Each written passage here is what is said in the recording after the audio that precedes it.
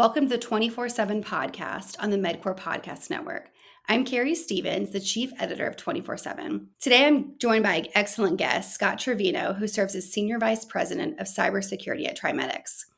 Cybersecurity is certainly the issue that keeps 24/7 readers and listeners up at night, Mose. So I'm really excited to have an expert like Scott to talk about what's new in medical device cybersecurity. So, Scott, welcome. Thanks for having me. Glad to be here. We're really glad to have you too. So can you talk about your role at TriMedics and what you do exactly? Sure. I'm the senior vice president for cybersecurity. So I do a few different things. One, I try and stay on top of cybersecurity trends, in particular, focused on medical devices. And I also am responsible for building out our latest solution on cybersecurity that we offer to our current and future clients. Great. Well, I really want to get into the bulk of the podcast because cybersecurity is such a big health issue in healthcare, especially medical devices. And, what things are you seeing right now in terms of healthcare cybersecurity? What trends are you seeing and how are health systems seeing an impact? Yeah, absolutely. So cybersecurity is critical for healthcare. Of the critical infrastructure in the U.S., what I would say is healthcare is by far the furthest behind, the least mature, and it's evidenced by a number of trends I'll kind of hit on. Number one, and I'll throw a few numbers out there. There's a ton. The increase in ransomware attacks in the last 5 years is up over 200%. In healthcare. You kind of juxtapose that with some of the other macro trends that are happening in healthcare, where you have staffing shortages, increased costs across the board. 33% of hospitals are operating on negative margins. You have a 200% increase in attacks on top of it. It's a challenging environment.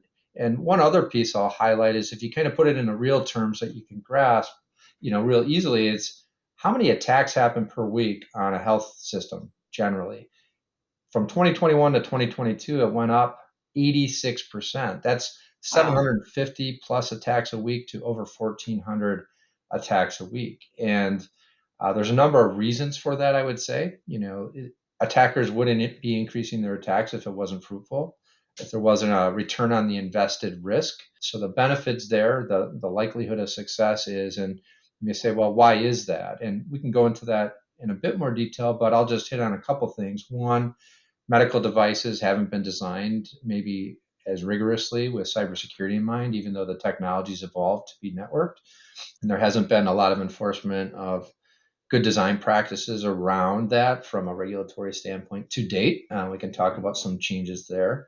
The other piece I would say is it takes a robust combination of the right people, process, and that technology, both the devices as well as cybersecurity technology. So at a high level, those are a couple of the key data points, and maybe I'll just leave with one final one there. I said it's, healthcare is the most attacked critical infrastructure from a cyber standpoint. It's also got the highest cost per breach at over $10 million per breach. So there's a real dollar impact here that's significant. And if you sort of extrapolate that, we're talking, the latest data I have is almost $8 billion of impact to healthcare. So that's kind of what's going on high level. Well, how are these disruptions impacting patient care, the clinicians caring for them, and the biomeds serving the hospitals? Yeah, that's an excellent question. At the highest level, what I talk about a lot is delay of treatment is a harm. And that's one of the biggest disruptions from just a practical standpoint, rescheduling, delays in treatment or test results. In fact, recent survey shows that of those attacked, about 70% reported delays in treatment and test results. And what's really significant about that is that's directly correlated with a 30+% increase in, direct patient harm or, complications with the procedure. So there is a real patient impact, and you got, of that same group, about 65% reported an increase in rerouting patients. Just imagine, you're in an area where you need a level 1 trauma, support. You're in an ambulance en route, and that facility suffered a ransomware or cyber attack and had to shut down its ER. Where are you going to go? You may have to settle for a less than level 1 treatment center, or you may have to take an extra hour, 40 minutes, 30 minutes, 20 minutes. Every minute counts when you need that kind of support. So Those are the type of impacts that I think paint the right picture for what cyber can do for the patient. And just imagine even the simple ones. If the operating technology in a hospital is disrupted, can you move patients between floors if the elevators aren't working? So I think Yeah. those paint a real picture. So, in your role at TriMedics, how are you seeing hospitals respond to these trends and challenges? Sure. I mean, there's an extreme amount of interest in cybersecurity for all the reasons I mentioned. It's real, when you're getting an 86% attack and increase in Yeah. attacks on a weekly basis, people are feeling it. So I would say folks are responding by assessing their current state, trying to understand what needs to be done based on where they are. And there's a whole spectrum, right? As you would expect in a diverse industry and environment where you've got from a continuum perspective, you may have, those that are pretty rigorous with a robust, cybersecurity program that covers the entire healthcare ecosystem, including medical devices, to those that maybe are just beginning the journey. And so you really got to, it varies across the board. And what I like to say when, talking to folks is to try and understand where they're at, Hmm. you meet them where they're at, because it's a journey, right? It never stops. There's no perfect security. It's always sort of an effort to move ahead and evolve. So that's what I like to share with folks, which is it's not assessment of good or bad. It's where are you at and where can you get better and where should you get better? Well, there's obviously, an interest in this topic at the federal level. So, what are you seeing and hearing in terms of legislation, and what does this mean moving forward? Yeah, terrific. So there's a lot going on here, and so I'll paint a broad picture and then maybe get specific. And maybe my teaser is this: there's been recent legislation passed with the omnibus bill that really takes action on cybersecurity and empowers the FDA.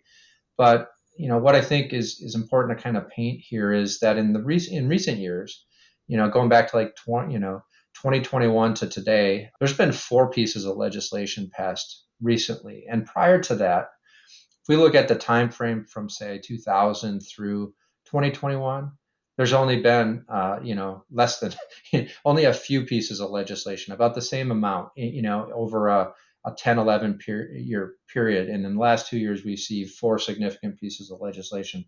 So there's a true acceleration. I would say legislators, you probably see this on the news, you see this in the magazines or the articles you read, that cybersecurity is top of mind. And in particular, in healthcare, you can't shake a stick without seeing an article about cyber attacks or cybersecurity. So the legislators are responding. And what I would say is the initial legislation over the past, from 2000 to 2021 or so, have been really institutional, broad sort of cybersecurity legislation that puts in place the foundations for government working within government, basic requirements for reporting, allowing the creation of consensus standards, for instance, allowing for communication and requiring some basic standards within government, and then how government works with private sector.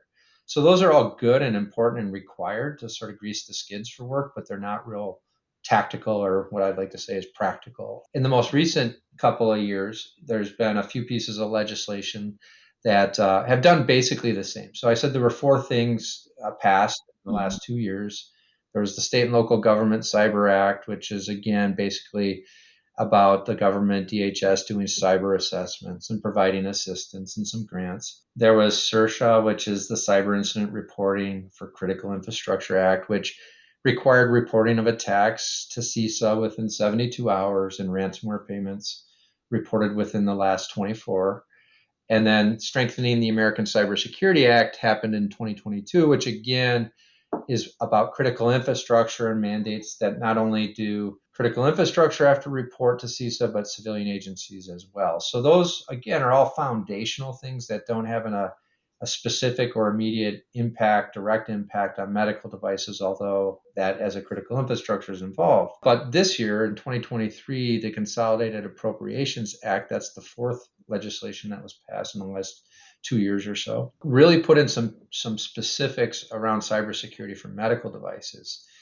It empowered the FDA to act on these requirements, and these requirements at a high level require that OEMs ensure medical devices are secure as part of their pre-market approval process. So when Right. An OEM builds a new device, they submit it and have some requirements there. So that paints sort of the landscape at a high level. And so I'll kind of pause there, Carrie, and see where we want to go next. Yeah. I want to talk more about how the legislation is impacting the healthcare providers. So, how exactly is it impacting the healthcare providers, the ISOs, the manufacturers? I mean, I know you get onto the new, how it's going to affect manufacturers with the new equipment, Mhm. and how much can health systems rely on legislations and regulations to guide their cybersecurity practices? Yeah, that's excellent. And if you could indulge me, I'll give a little bit more detail and an overview of what the legislation is to highlight exactly what those impacts are to the healthcare providers. So I mentioned FDA is empowered to act, but what does that really mean? Well, the FDA, when looking at these new submissions, will look for requirements that show an SBOM, for instance, in the device. So a software bill of materials. So essentially, it's just like a bill of materials for when you receive something on your dock or at home, what's in the box. And this is essentially the Mhm. same thing. What is the composition of my device in terms of its software? What off the shelf software components, what open source code, what software of unknown provenance or soup is in there, that sort of stuff. So that's a requirement. A plan to address vulnerabilities in those devices to monitor, identify, and respond is also another requirement. Those are pre-market requirements, part of the design of the device.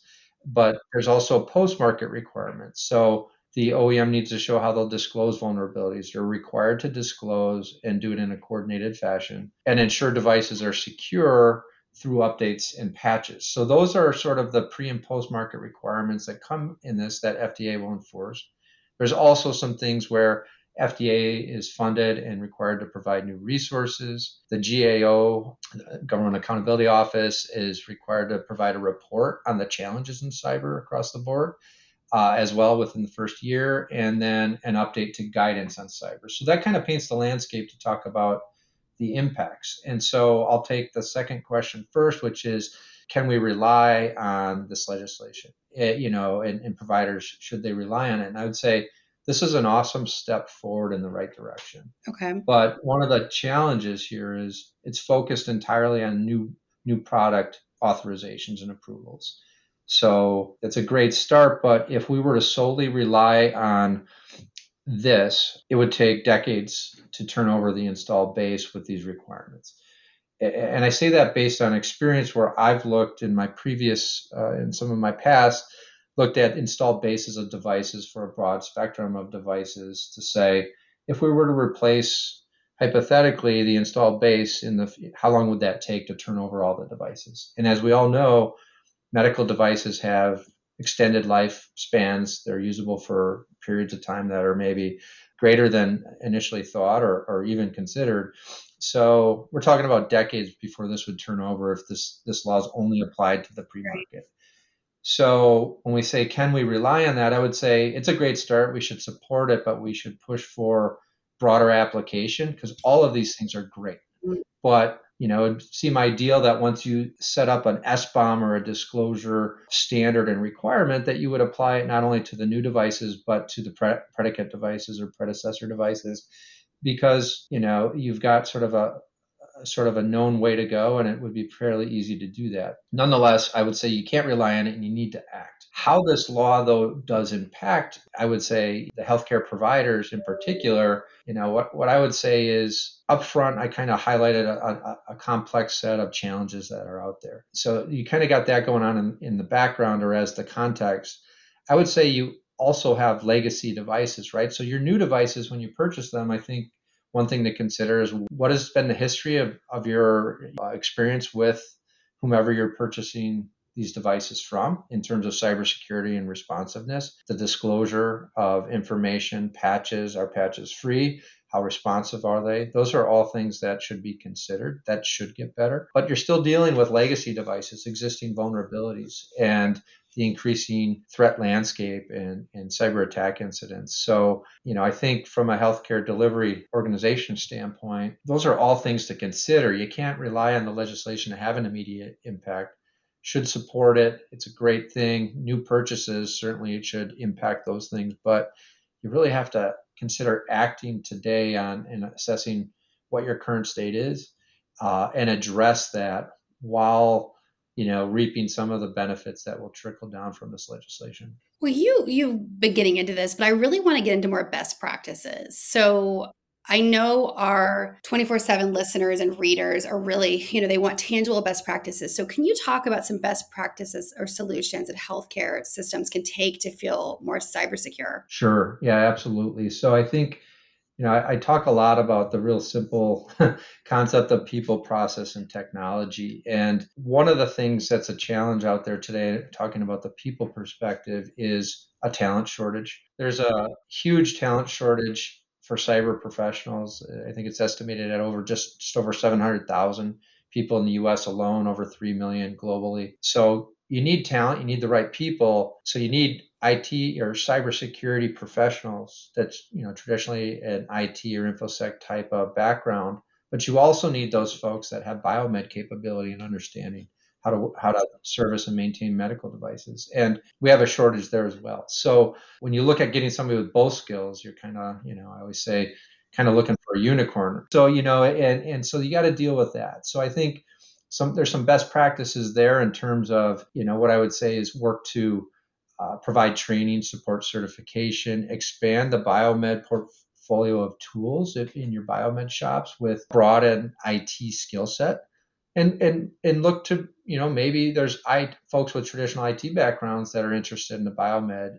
There's cross pollination opportunities. And what I find is, upskilling and training your teams is a terrific way to go. It's a great retention mechanism. People feel valued. You're investing in them.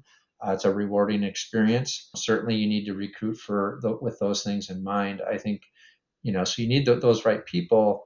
You also, as a best practice, should look at how do you integrate and cross pollinate those people across organizations between IT and the biomed teams, so they work together well. And then so the other pillar here on a process standpoint, right? You got to have the right people, and then certainly the right process. I would say in a lot of cases, certainly there's a spectrum of where different organizations land, but in a lot of cases, there aren't robust processes in place between those organizations for medical device cybersecurity. For instance, are there documented processes or standard processes for how patching is done, who does it, how, when, and how do you decide?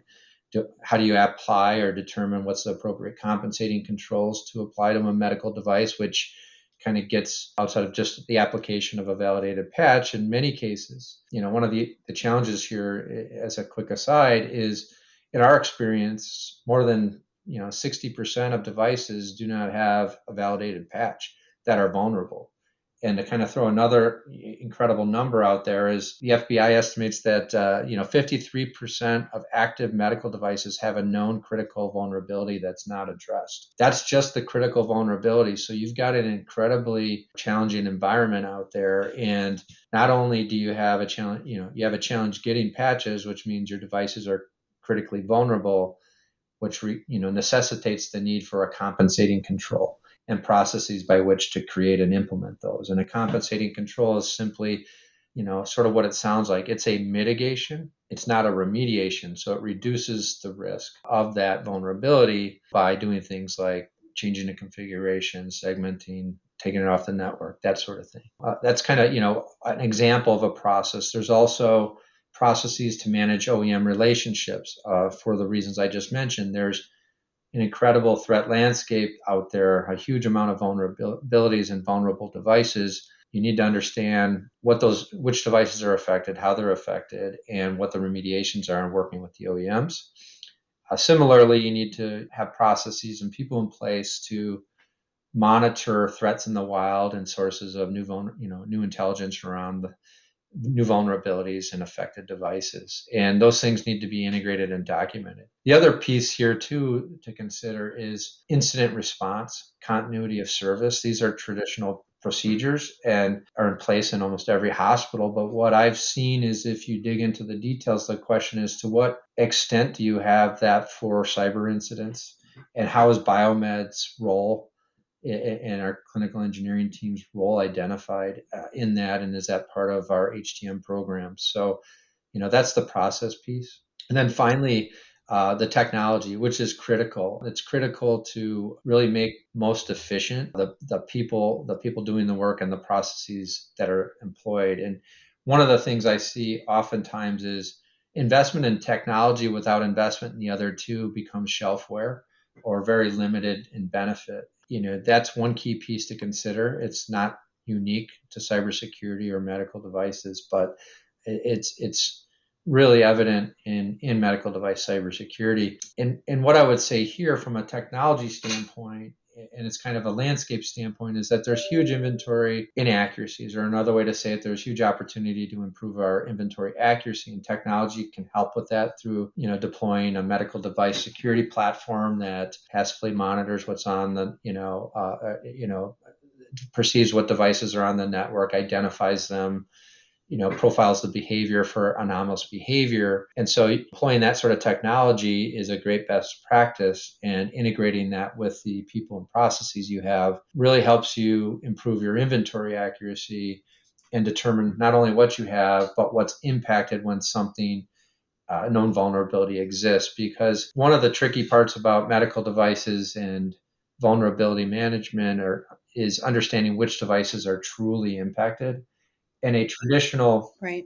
a traditional inventory, let's say traditionally from a clinical engineering program standpoint, does not capture the attributes necessary to really get down to the level of detail and precision of what the device is and if it's truly affected or not. So without that, you can create a lot of rework, not a true understanding of your risk profile. So I think technology can help with that considerably. What I would say sort of finally on the tech side is integration of, like a security platform with a CMMS, plugging into a SOC, a security operations center that may be monitoring, detecting threats and responding on a 24/7 basis, are all kind of critical best practices. And so at the highest level, I'd say the best practice is to assess where you are across those three pillars from a cyber standpoint, your healthcare technology management program, assess where you are, and then identify your biggest risks and start to put a plan in place and execute on improving across those pillars. And,